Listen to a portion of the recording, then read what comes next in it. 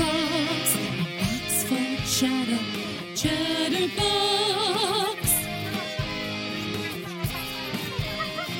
Chatterbox, box full of chatter. Chatterbox. Good evening, everyone, and welcome to this week's Chatterbox. This week, it's all about the tour. I am Suzanne from SuzanneDecree.com, and with me, of course, the lovely, the talented Liz Tapia, the Dark Angel from darkbeautymusic.com. Hello, Suzanne, and hello to our listeners out there. hello, everyone. So, one of the things that we probably all dreamt about way back when we decided to become musicians was playing to sold out stadium after sold out stadium after sold out stadium. This week, we bring you reality. Oh, do we have to go back to reality? We do. Just a little bit of reality, though. All right. Not a lot of reality. So, I don't know how many of our chatterboxers out there in Chatterbox world know this, but I was actually part of trying to bring an act to the States to do a tour. Sadly, as of yet, we've not yet been successful. Was that redundant or what? Sadly, as of yet, we've not been successful, but we are still working on it. But I wanted to share with you some of the things that I've learned through the process. And then, after I'm done talking, we have a very special guest who has been on many, many, many tours, who will fill us in on the details of what happens once we get out on the road. Well, that's exciting. I know, right? Well, yeah, we'll get to see what we have to look forward to. Yippee Skippy! And I am going to apologize again. I'm still a little bit under the weather, so my voice is not quite as yippy and skippy as it normally is.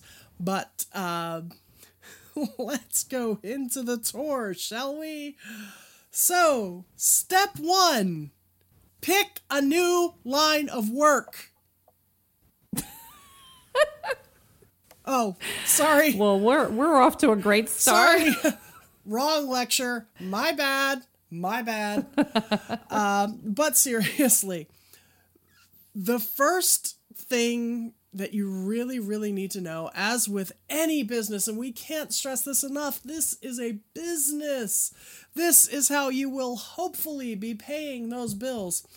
You must prepare for the tour. Become one with the tour. Be the tour.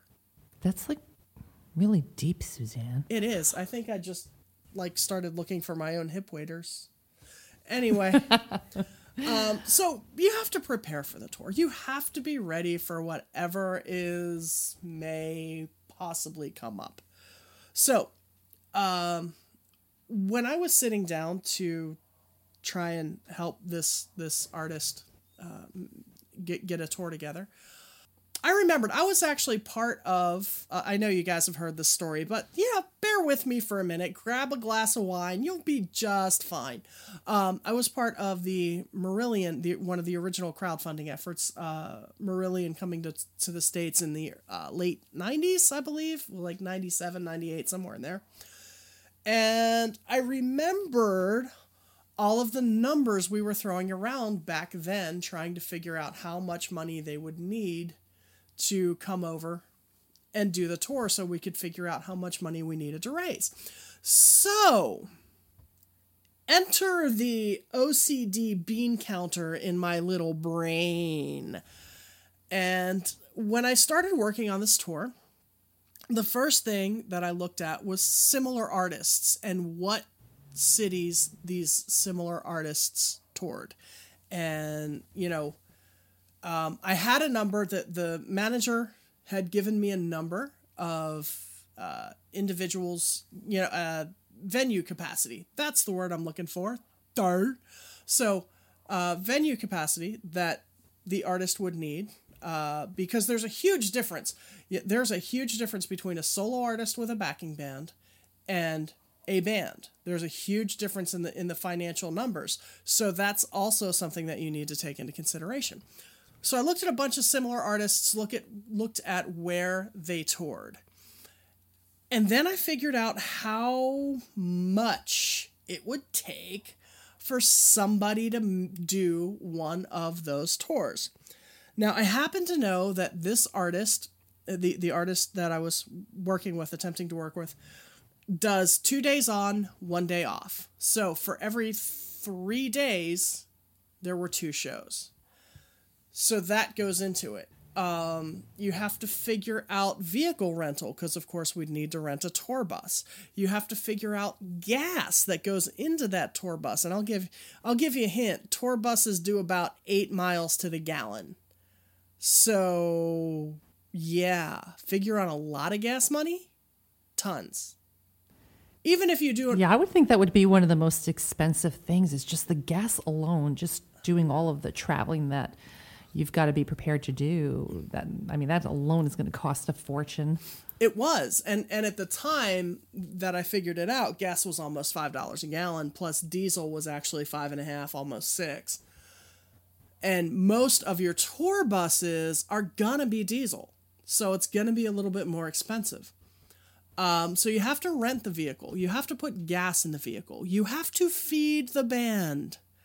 You know, like our favorite operatically trained singer, Liz Tapia, the Dark Angel from darkbeautymusic.com, has to be able to breathe all the time. You know, a lot of like bassists and guitarists and drummers want to eat. It's so weird. I mean, go figure. I mean, you have to feed people. You've got to let them breathe. What's going on here, Suzanne? I am just a little bit tired of everybody being so selfish and spoiled. I know. Well, I need to breathe, and I want to eat, and wah. So we want it all. I know. Food, air, water. And I think people will get very cranky if you don't feed them. You know, and next thing you know, they're going to want clean clothes on tour, too, for crying out loud. But that is actually something else that you have to run into, is because every now and again you are going to need to stop at the laundromat so that your fans will actually approach you after the show. Wait, you mean somebody doesn't just come to the tour bus and pick it up for you? No, that doesn't happen. Oh, all right.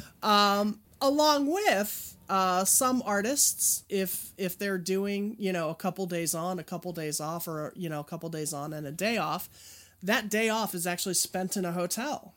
So that needs to be run in. Now, here's the problem with all of these lovely numbers that you have to come up with. How do you come up with the numbers? Here's how I came up with my numbers, and this may or may not help you. For things like food and hotels and, gas, I kind of knew what gas was within a time frame that we were looking at. And I rounded up a little bit. Vehicle rental, kind of knew what that was going to be. And I'll have to admit to being just a tad lazy on this one. And assuming, yes, I know, that the band management would be able to do a far better job negotiating a tour bus deal than I would. So I used the most expensive number I could find. As far as like the hotels and the food, stuff like that, what I did was I took an average year-over-year cost for hotels in the U.S. and restaurant costs in the U.S. and extrapolated those percentages a year in the future.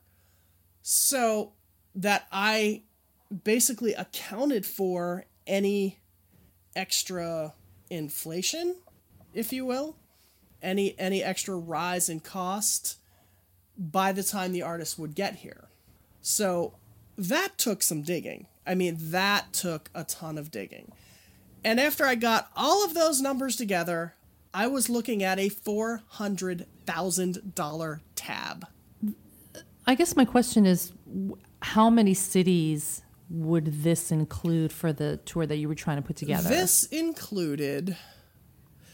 It was basically a month-long tour. Well, actually, here, I'll tell you, it was basically the tour that Epica's doing now. Because it was a very similar artist, okay? And the tour was basically the same cities that Epica's doing now, which are the cities that I found for symphonic metal bands, because I did a lot of research on this, like what cities the symphonic metal bands hit.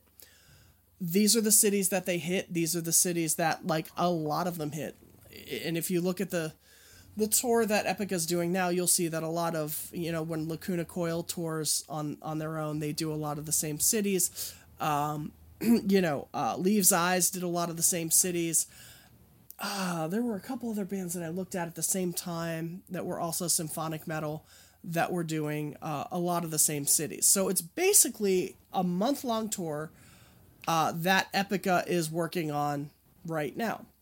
Okay, it's basically kind of that same, not quite the entire perimeter of the U.S., but basically, you know, you had some stuff on the East Coast, zoomed up along the Canadian border into a couple places in Canada, down along the West Coast, and back across the southern end where you could hit some places in Arizona, some places in Texas, and maybe Atlanta and some places around there.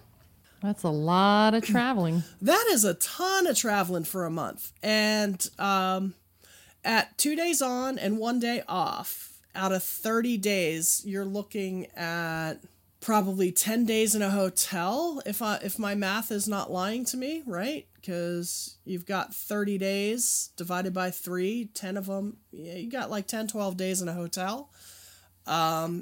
Now, a lot of the venues provide food as part of the rider, but I still accounted for 2 restaurant meals a day just in case.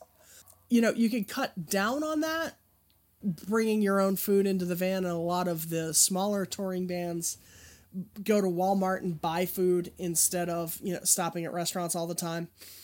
But these are all costs that you need to roll into. And then after you've got all those costs right and you kind of know where you're going, it's time to call people and talk to them. Maybe. That sounds exhausting. It was. And this was way back in the day when I was getting up at 4:30 in the morning. So I was shooting a lot of emails. I didn't make a lot of phone calls at 4:30 in the morning. But I was... Except when you called me. Well, yeah. And you kept hanging up on me, darn it. So I actually got a bunch of Polestar books. I think I bought Polestar 3 or 4 years in a row. And what the Polestar books do is the Polestar books, Pollstar, for those of you who are going to look, I used a combination of Polestar and the Indie Bible and a couple of other venue reference type materials that I could dig up. Basically started looking up booking agents and talent agents and buying agents or talent buyers or whatever they're called, and looking up venues. So I would cross-reference the buyer with the venues they worked in, made sure the venue was big enough for the artist, and if all of those, you know, if-then-else statements lined up, I sent an email. And I logged that email on a spreadsheet, and I tried to follow up once a week with anybody I hadn't heard back from. And I did this for, oh gosh, Liz, what was it, 3 years? 2 years? 3 years? Yeah, you put a lot of work into trying to get this tour off the ground for them. It is a lot of work. I mean, you've worked on it for a long time, and I remember you talking about all the emails and just the amount of work to try to get this thing to move forward. You know, and at the end, you know, the number of replies that I even got were minimal. And there are some very logical reasons that the number of replies that I got were minimal, because quite frankly, I had zero authority.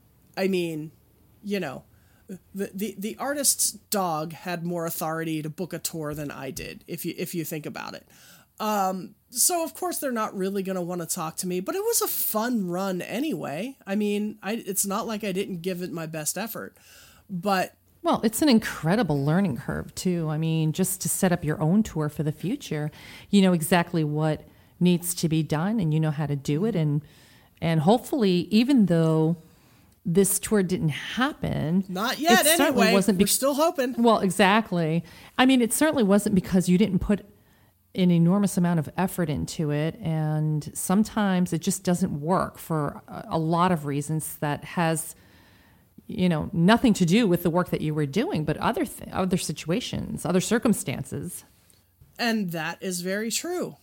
So, as promised, once I told you what was involved with setting up the tour, we were going to bring you someone who has been on many tours. Someone who is... Okay, he's not really more professional than we are. But he's done more tours than we have done. He's definitely done more tours than we've done. And before we bring you this special guest, we're going to take a break and we're going to go to commercial, and we will be right back with our special guest. Stay tuned. Da-da-da-da. Right here. Hi, I'm Brian. And I'm Liz. You know, when we podcast, we like to be in the same room together wearing the same type of clothes. Not to mention sharing an earbud. It's always more fun that way. Because the family that podcasts together Stays together.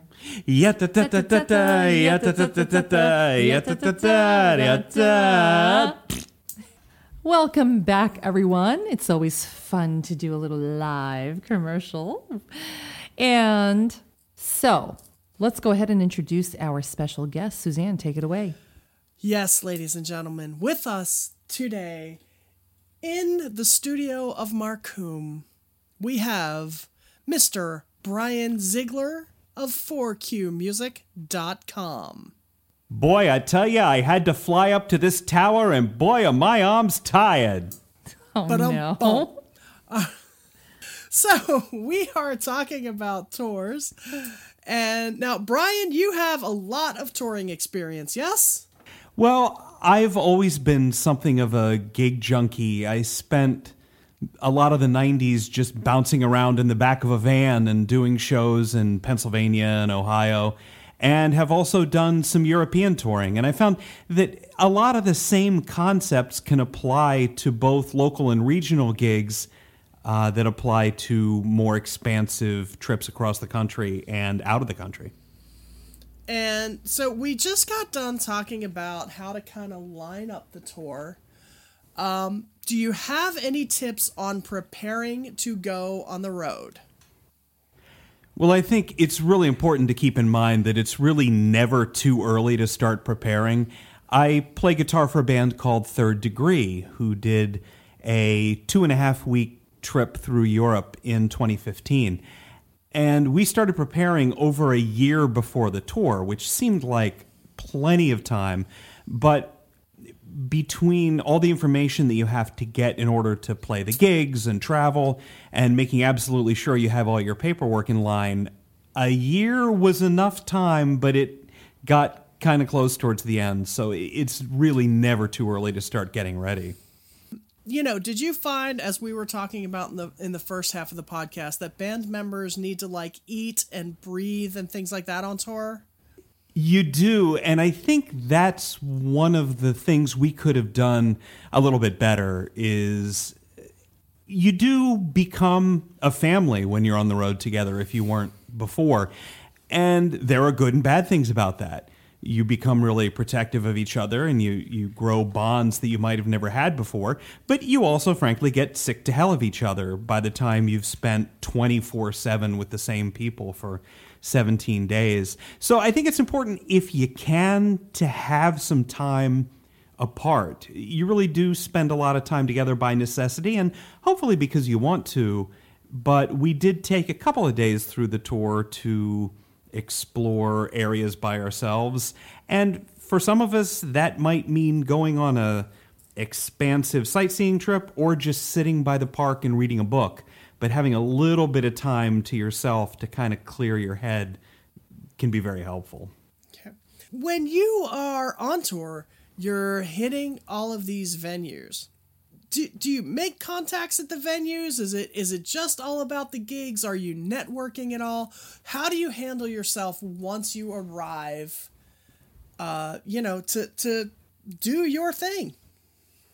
Well, I think this can be a big part of the difference between a successful tour and one that might not be as successful, is the people who work at the venues, as well as the marketing folks and the other people putting on the show, can truly be your best friends. And this is something that applies to both regional and international touring. When we were in Europe, the very first show that we had was in Holland, and there was a concert promoter and a sound engineer and the manager of the club that truly made it a fantastic experience for us. They made sure that we were fed and that we knew our way around and that we had everything we needed.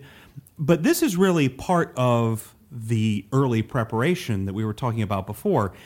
Third Degree's bass player and I guess unofficial manager had been in touch with all these people for months and months and months before the show. So that by the time we got there, it really felt like we were all friends already, despite the fact that we'd never met these people. And then they went out of their way to make sure we had everything that we needed. You know, it can be tough enough when you're in your own hometown if you forget a guitar cable. But when you're halfway around the world and realize you may have forgotten something, it can really be a frightening experience. But having people that you really almost consider friends in every location before you play can just help make a huge difference. And, you know, also building up a reputation with them as, hopefully, as decent people, that we never trashed anything. I mean, we had fun. We drank. We acted like idiots. But we were never disrespectful. We never broke anything. We certainly never left a venue in worse shape than we found it. And hopefully, if nothing else, we came away as a band with a reputation for putting on a good show and for being decent people. Wow. Now, last piece of advice you can give anyone for going on a tour, especially an extended tour, because we were talking about like a month-long tour earlier in the podcast. So last piece of advice. Take time to enjoy yourself. And again, this can happen even in local and regional touring. When I was doing regional gigs in the Pennsylvania and Ohio area, we would do 2 or 3 shows away from Pittsburgh. We would book something at a college and book a bar gig and have 2 or 3 shows over a long weekend. But even then, we would take time to go to a local museum or go to a historical site because you may never see these places again. And I think that's even more important when you're somewhere truly fascinating, like when we were in Europe. We only had one day to really explore London. But that's one day to explore London, and you have to take it. Who knows when you'll have the opportunity again. And it was something that we had to get over in our own minds. Being from the New York area, we kind of looked down our nose at the cheesy tourists. And when we were in Europe, we had to become okay with being the cheesy tourists ourselves. You know those horrible double-decker buses that go to all the sightseeing sites in one day? Yes. We took those. And it took us a while to get comfortable with that, but we thought, you know what? If we're going to see as much of London or as much of Paris as we can in one day, this is probably the way to do it. And for as much as we looked like cheesy American tourists, we did get to see the Louvre and the Tower of London and the Eiffel Tower. And you really want to take the opportunity to fit in as much as you can and really, really take time to enjoy yourself. I have a question regarding when you have the entire group together. What happens if you guys are obviously out and about, you're not in a hotel, you're not on the bus, but everybody wants to do maybe something different? Is there somebody that just makes the decision for everybody, or do you guys just kind of split up? Like what happens if, how do you guys handle that? Well, part of that was dealt with in the planning in advance. If I could show you the itinerary that we had, you would probably laugh, but it was right down to which bus are we going to catch to get from this place to that place. So we had a really tightly structured itinerary. And I think it's good to have one person who makes a lot of the decisions. Everyone can put in input before you go as far as where you want to go, but you don't want to end up in a situation where you have a little bit of spare time and everyone's fighting over where to go. A lot of the decisions were made in advance, and we did have a couple of days where everyone was just free to do whatever they wanted to do. But I was willing to take on the role of just kind of the European ingenue. I haven't been in Europe much. So I was willing to say, okay, where's next? Okay, we're going to the red light district in Amsterdam. Great, I'll tag along. And so I think as long as everyone has a couple of things that they've said in advance they want to do, that's fine. But I think the more of that you can plan in advance, the better, just to avoid wasting time and arguing about it while you're there. And don't forget to play your instruments and do good gigs and have a blast. Because that really is why you're there. And it's funny, we haven't talked about that all that much. But again, the preparation can help you with the shows probably more than anything, because you have to be incredibly clear about the gear situation. Now, for example, we only brought our instruments along with us. We didn't bring any amps, which makes sense because bringing amps through the London Underground just doesn't make sense. And I don't even know that it would be feasible. But we had to be really clear with every venue, we're going to need amplifiers or we're going to need drums. And there was one show where, despite our best efforts, communication didn't work out as well as it could have. It turned out to be a fantastic night. It was the night in Paris, and we did an unplugged show and did some improvisation and did some neat stuff that we might not have otherwise done.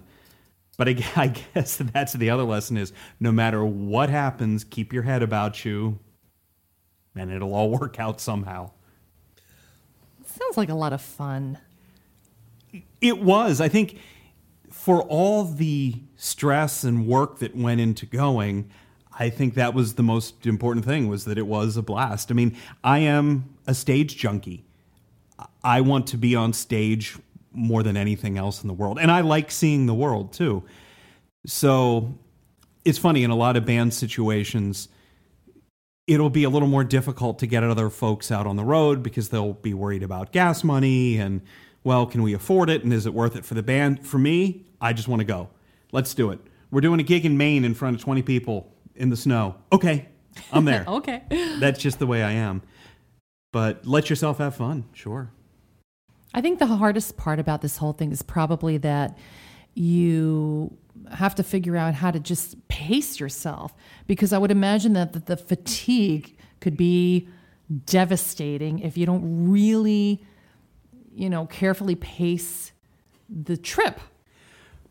One of the things that was scheduled for us every morning was breakfast. And a lot of the places we stayed in some hostels and some hotels. We stayed in a number of different places.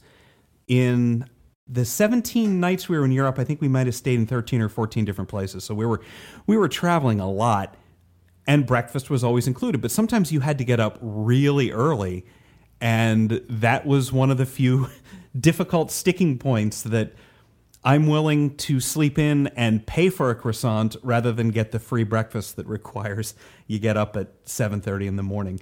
And it can be tough because you do want to squeeze in as much as you can in one day. This will sound funny to anyone who knows their way around England, but in our one random sightseeing day in England, we got up really early, went to Stonehenge, Oxford, and Manchester all in one day.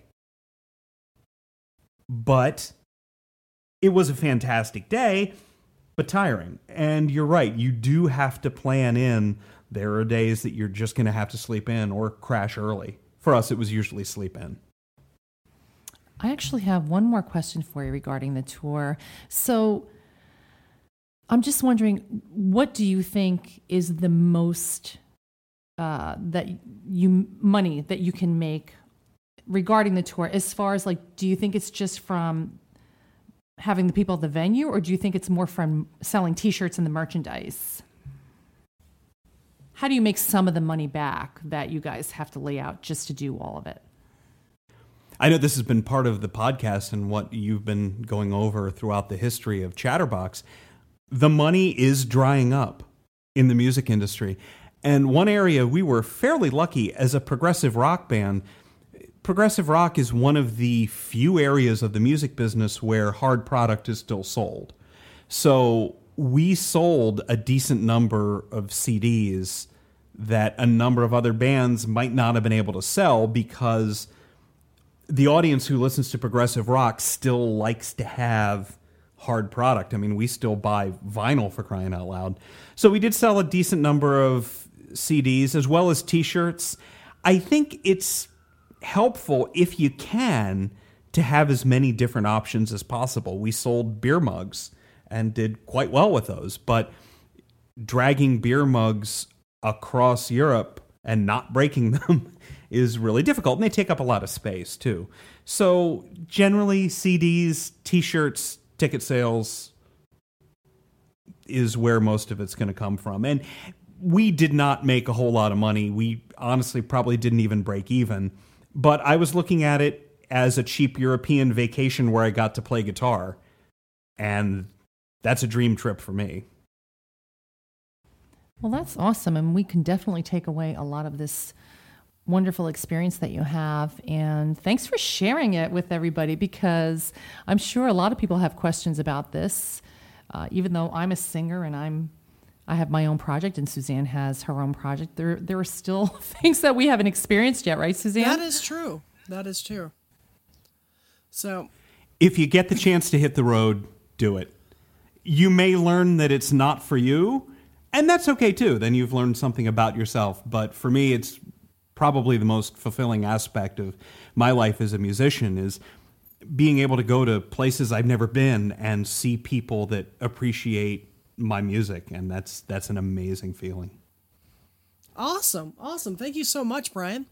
And that about wraps it up for this week's Chatterbox. We hope you guys have gotten something out of this, as usual. I am Suzanne from SuzanneDecrees.com, signing off along with Liz Tapia, the Dark Angel from DarkBeautyMusic.com. Thanks so much, everyone, for tuning in. And a special thank you to Brian Ziegler, guitarist extraordinaire from 4QMusic.com. What a fun episode this was. Thank you so much for tuning in, everyone. And we will see you this weekend. Yes. Live. Thank you so much, everybody. Have a great couple of days. Everybody sing. Chatterbox, box for chatter, Chatterbox.